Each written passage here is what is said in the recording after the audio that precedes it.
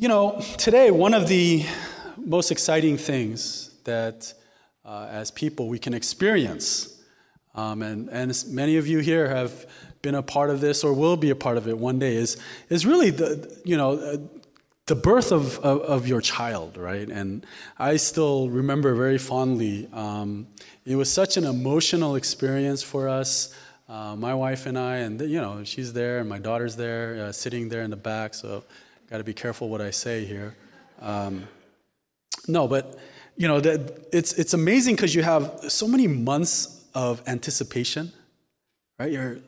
And every month is a little bit different, so there's something new that gets thrown your way. I mean, one day, all of a sudden, there's the ultrasound. And then you keep going, and then you can find out whether your child will be a boy or a girl. And then you keep going, and the belly starts to really come out, and you can start to feel the movements, right? And then that last ultrasound where you can really start to even make out, right? The first ultrasound, I didn't know what I was looking at. It looked like snow on TV, right? Shh. What's the head again? What are we looking at? It looked like a lima bean to me, right? And then the last ultrasound, though, you really start to see, and you begin to identify, man, that's our child, right? That's our child. And then, the joy of that moment when finally everything is finished and you get to hold your child in your hands. It's an indescribable feeling. I didn't think it would be like that for me, but it's hard to describe. And the reason why I kind of bring this up and just to kind of get our minds going, think about all of that, but what it must have been like for the Israelite families living in the time of Exodus 2. All right? Here in verse 11, Moses is, I think, 40. I think that's what Stephen says in his speech in Acts 7. But in verse 1 of Exodus 2, Moses is going to sort of recount the story of his birth. The thing about his birth, though, he was born in a time and in a place where the king of the land, Pharaoh, had said, look, any male Hebrew child will be thrown into the Nile, killed. So if you're the mom and the dad here mentioned in verse 1, and I thought it was very interesting that Moses really wanted to emphasize that his father was from the tribe of Levi. His mother was from the tribe of Levi. He was 100% Levi. There's this joy at having given birth to a child, but you have to remember, there was no ultrasound at that point. There was no way for them to know whether their child was going to be a boy or a girl until he or she was born. And so now you're going through that entire 9 months, wondering, waiting, and Moses is born, and now, I don't know, I don't know, I can't imagine what is going on in their minds, because there's the joy of having a son, but there's also the absolute terror of knowing that if Pharaoh finds out about this boy, he's dead. We're told that for 3 months, Moses' mother was able to raise him in the home, keep him hidden. But for whatever reason, and the details aren't given in Exodus 2, at the 3-month mark, Moses' mother no longer felt like she could do this. And so she does something that for us today would be horrific if we had to go through this. She takes a basket and puts her 3-month-old child in the basket and puts the basket in the reeds and the bushes along the side of the river to hide baby Moses. Now, look, many of us, when we were children, we grew up in the era where our parents didn't care what we did after school. As long as we were home in time for dinner, and as long as our report cards came home showing whatever grades they wanted on there, they really didn't care, right? Like my parents did not care. They bought me a bike as soon as I could ride a bike, and it was basically I just had to be home in time for dinner. If I wasn't home in time for dinner, that's when I would get in trouble, right? Is anyone else? Yeah, right? That was our childhood. So that's what we did. I mean, you made friends with all the kids in the neighborhood, and you made like your little bike gang, right? And you would get into fights with the kids from the other, few blocks down because they're playing on the field that you're playing on or whatever. And you just, you go exploring, you go riding around, and you think about that, right? For a few hours every single day, our parents had no clue what we were doing or where we were at. Imagine raising your children like that today. It's different, right? Different time, different era. None of us would probably raise our children in the same manner today. But think about this. All right? Now, what Moses' family was doing was probably, most likely, not, Moses didn't live 24, I don't know for certain, but all the commentators who write about this talk about how it wasn't like Moses was in the basket in the bushes 24 hours a day, for his whole life. It was most likely a situation where the family was trying to hide him during the most common search times, which would be during the days. So for several hours every day, they would have to put Moses into that basket, and they would put him and hide him, and they would send his older sister, to kind of hang around, be nonchalant, right? Can you imagine a girl trying to play cool and just, sort of hanging around the river all day, playing?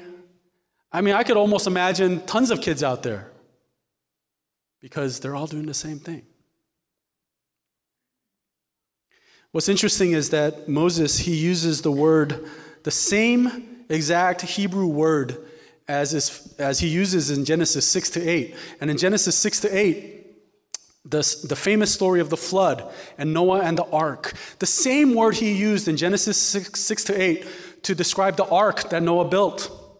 It's the same word he used to describe the basket that he was placed in by his mother every day. And I'm not the only one who thinks this, but this was most likely done on purpose. Because as a reader and as a hearer, as the people of God who this was written to, you would automatically begin to remember and to recall the protection of God, even during the flood, and of God saved his people.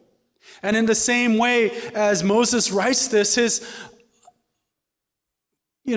thought is, man, God delivered me during that time. I was a child. I was supposed to die. I was supposed to be killed. I was supposed to be thrown into the river, but instead, by the hand of God. So he's calling attention not only onto the wisdom of his mother and the care of his family and his sister helping out, but to draw our attention to God and his deliverance in this incredible time and situation. Well, we don't have time to go over all the details right now, and you could read, the first 10 verses of this chapter later. But to make a long story short, Pharaoh's daughter discovers the basket one day. But instead of having Moses thrown into the river and killed, he's saved. His sister shows up and sees that obviously Pharaoh's daughter has a heart towards this infant and this child, and she makes this brilliant suggestion: do you want me to find a Hebrew woman to nurse and to raise this child? And Pharaoh's daughter agrees. And so now consider this. Not only is Moses saved and delivered, but now his own mom can freely raise him, care for him, and she's most likely going to be taken care of to raise her own son. And Moses basically ends up getting adopted into the household of Pharaoh, the king of the land. She even gives him an Egyptian name. That's the end of verse 10. By verse 11, Moses skips however many years, like basically 30-some, 40 years. And we get to verse 11. Now he's all grown up. He's a man. The first thing we see in verse 11 is that Moses must have had some kind of struggle in his life because he was born 100% into the tribe of Levi, which is 100% Hebrew. 100%. But he was raised in the household and in the family and in the wealth and the privilege and the poverty, not poverty, the opposite of poverty, of Pharaoh's court. And so you see, on one hand, he has everything he could want. But when he looks out at his brothers, when he looks out at his sisters, what does he see? He sees injustice. He sees suffering. He sees economic, social slavery. He sees a terrible life for all Hebrew people, but yet he is living in luxury. Right? And maybe as a child you might enjoy that, but as you get older, at some point there's a struggle that must have existed in his life and in his heart. But by the time we get to verse 11, something had happened where now, when he looks out at the Hebrew people, all right, verse 11, look at verse 11. When he looks at them and he sees them, he now identifies with them. Twice in this one verse, he uses that phrase, his people, right? He went out to his people and looked on their burdens, and he saw an Egyptian beating a Hebrew, one of his people. So by verse 11, I think it's clear as to whom now Moses identifies with. He is a Hebrew. And he doesn't like what he's seeing. Somewhere along the line, he's developed this burden. The burden of the Hebrew people became his burden. The suffering of the Hebrew people and the slavery became his suffering and his slavery. And he comes across an Egyptian beating a Hebrew. Maybe it's the idea of a slave driver beating a slave. Whether this was in view of many, or whether it was something he saw by himself, text doesn't make clear. What is clear in verse 12, though, is at the point now where he wants to do something about it, he looks this way, he looks that way, and he sees that he's alone, he sees no one. He struck down the Egyptian, he hides him in the sand. He does something about it. This is a difficult thing for us to consider. On one hand, you see this as an act of redemption, of helping someone, of loving your brother. But on the other hand, we see this as murder. Philip Ryken, in his commentary, he points out something that I thought was very interesting. He talks about the fact that he thinks even if Moses was caught and tried in a court of law in that time, he believes that Moses would have had an excellent case, an excellent defense. He points out that, first of all, Moses was a prince of Egypt. He was a prince, a grandchild to Pharaoh himself. It is most unlikely that the court would have condemned, right, the grandchild of Pharaoh, a prince of Egypt, over the killing of a slave driver. It could have also been very well argued that Moses was actually trying to save a life, that he was trying to intervene and trying to help. He saw someone in danger. He saw the slave driver with intention to kill, with intention to murder. And what he did, he jumped in. Maybe he wasn't intending to kill, but he did. It could have been very well argued according to what was at that time an ancient legal principle, the law of retaliation, the principle and the law of an eye for an eye. He intended to kill this man, and so he got his justice.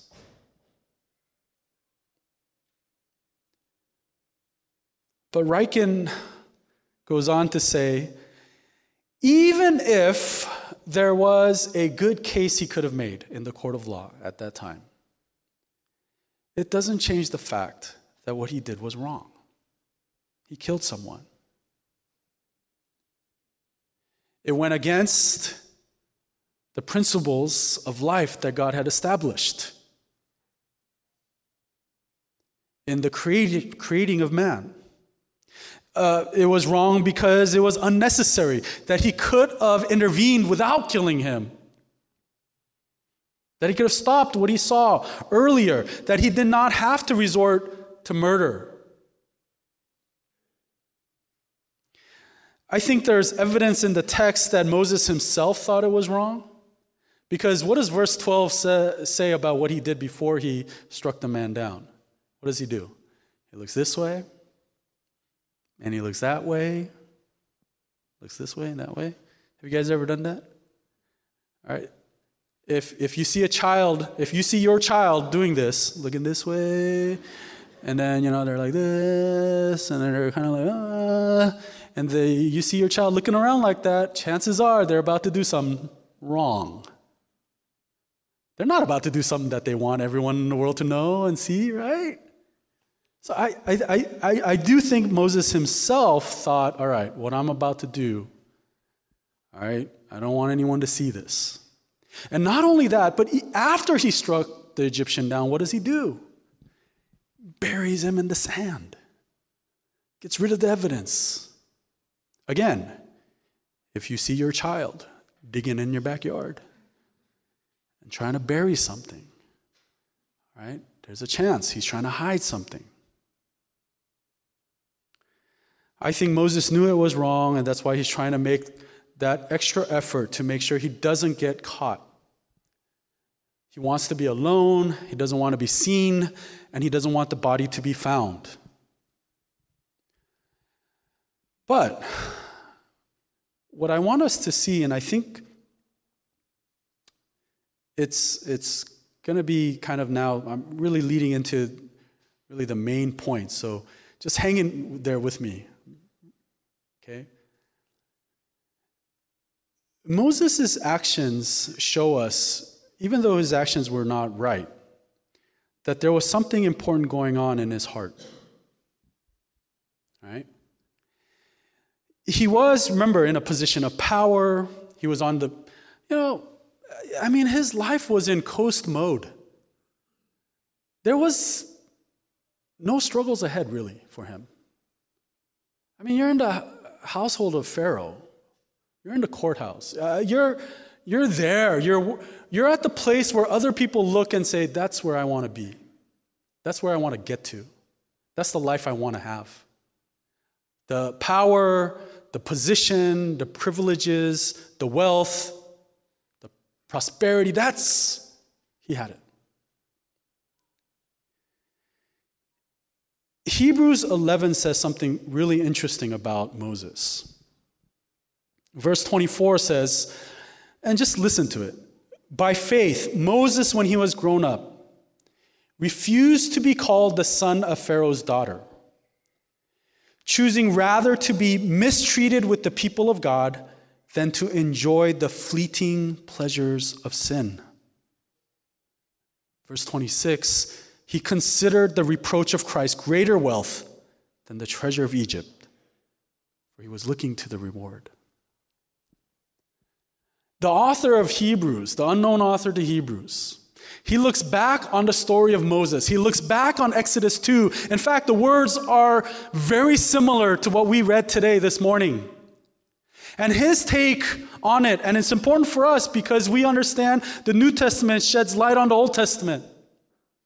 What we see is a description of Moses' faith, and it was his faith that allowed him to say, you know what? I may have everything in this life. I may have what other people want and desire. I may have the wealth. I may have the power. I may have the privilege and the prosperity. But you know what?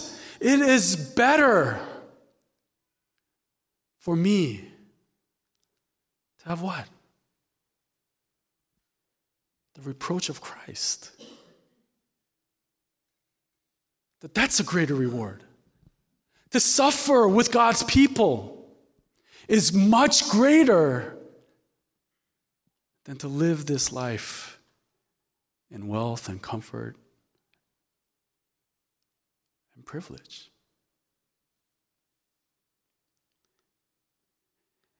And right away, I think for us today, this is something for us to consider.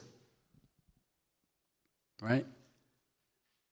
Because I think the Orange County SoCal dream is to get where Moses was. We all dream of hitting the $900 million super lotto jackpot. Did someone get that last night? What? What is the next one going to be at then? All right, if someone wins, can you make sure Crossway gets a building out of this? And, let's, I don't know, where am I going? All right, stay focused. Stay focused. I think the reality, though, is that we want to be where Moses was. And it's not just for us, but a lot of times it's for our children, it's for our descendants. Our dream is that our children would have even more comforts than we had or more joy than what we have. And so we're on this trajectory. And I'm not here to judge anyone's lifestyle or anything. Hey, look, that's all for you and God and whatever. But what I'm saying is maybe what we need to do is consider what was described as faith in Hebrews 11. Would we be willing to pursue the reproach of Christ and leave behind maybe what we had or what we had to enjoy or what we had earned or what we had even lucked into so that we could suffer with Christ and suffer with His church and suffer with His people? Because that's faith.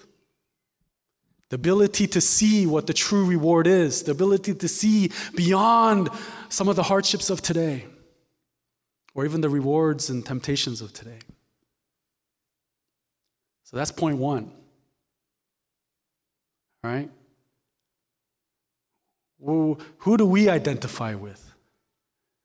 All right? What are we looking for? And where are we in our lives and hearts? That's point one. Point two is this. I think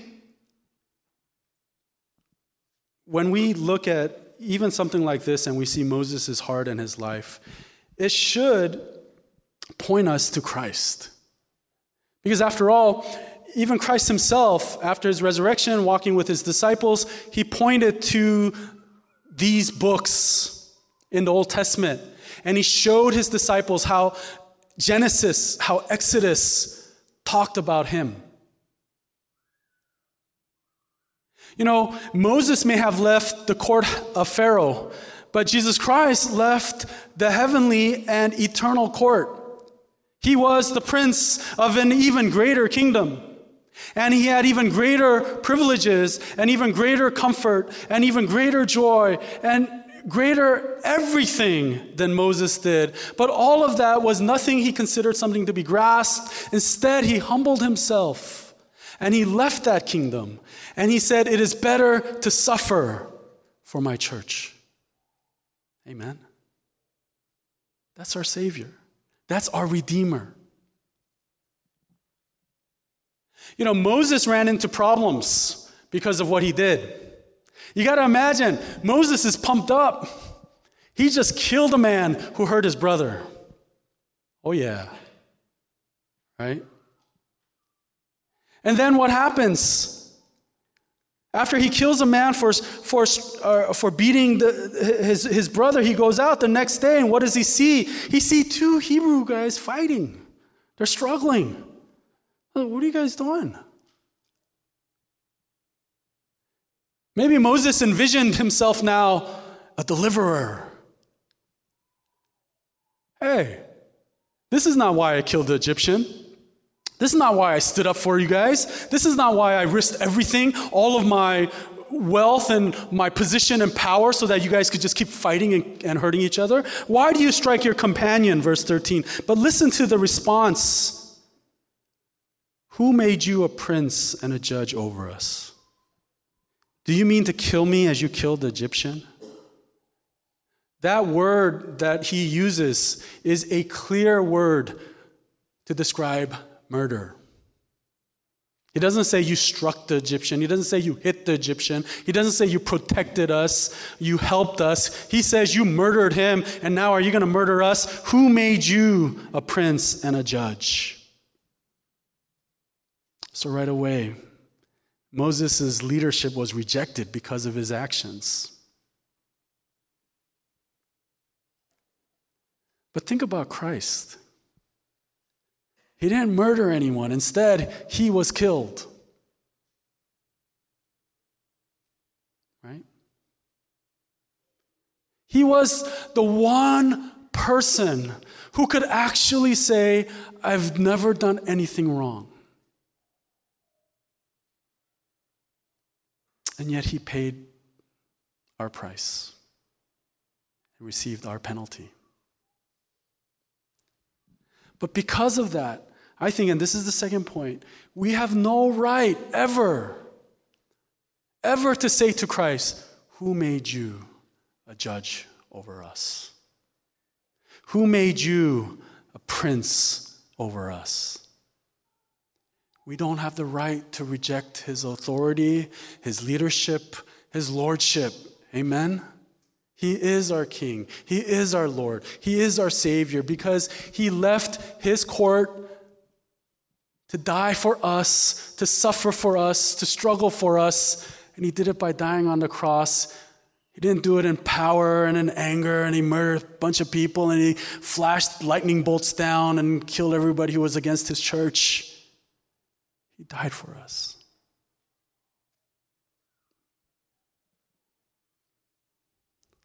That's point 2 of a 2-point sermon. So to recap, where's your allegiance? Who do you identify with? Has the kingdom of this world and the temptations offered within, has that swayed you to avoid suffering at all costs? Has that turned you into someone who would never stand up for Christ? And secondly, it's just, I think, just a reminder of the gospel, of who our Savior is, of who our Redeemer is, of who Jesus Christ is, and what our response ought to be. We can't reject his leadership and his lordship. Instead, we are slaves of righteousness, no longer slaves of sin. Amen? Let's pray.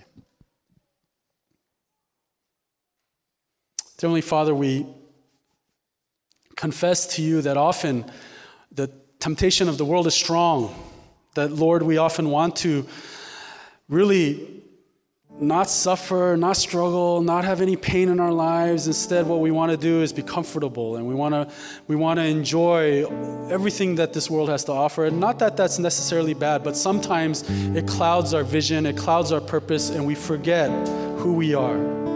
We pray that you would remind us today and every day of our lives that we are your people, that we are part of the church, and that we ought to rather suffer with Christ than to pursue the pleasures of sin, that there is much greater reward in suffering with Christ. And secondly, to be reminded of your great and incredible love for us, which drove you to the cross, which led you to leave the riches and the wealth and the privilege and all these things of the kingdom of heaven for our sake, for our benefit.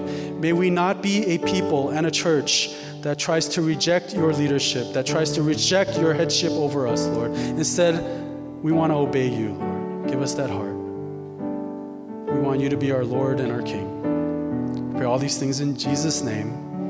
Amen.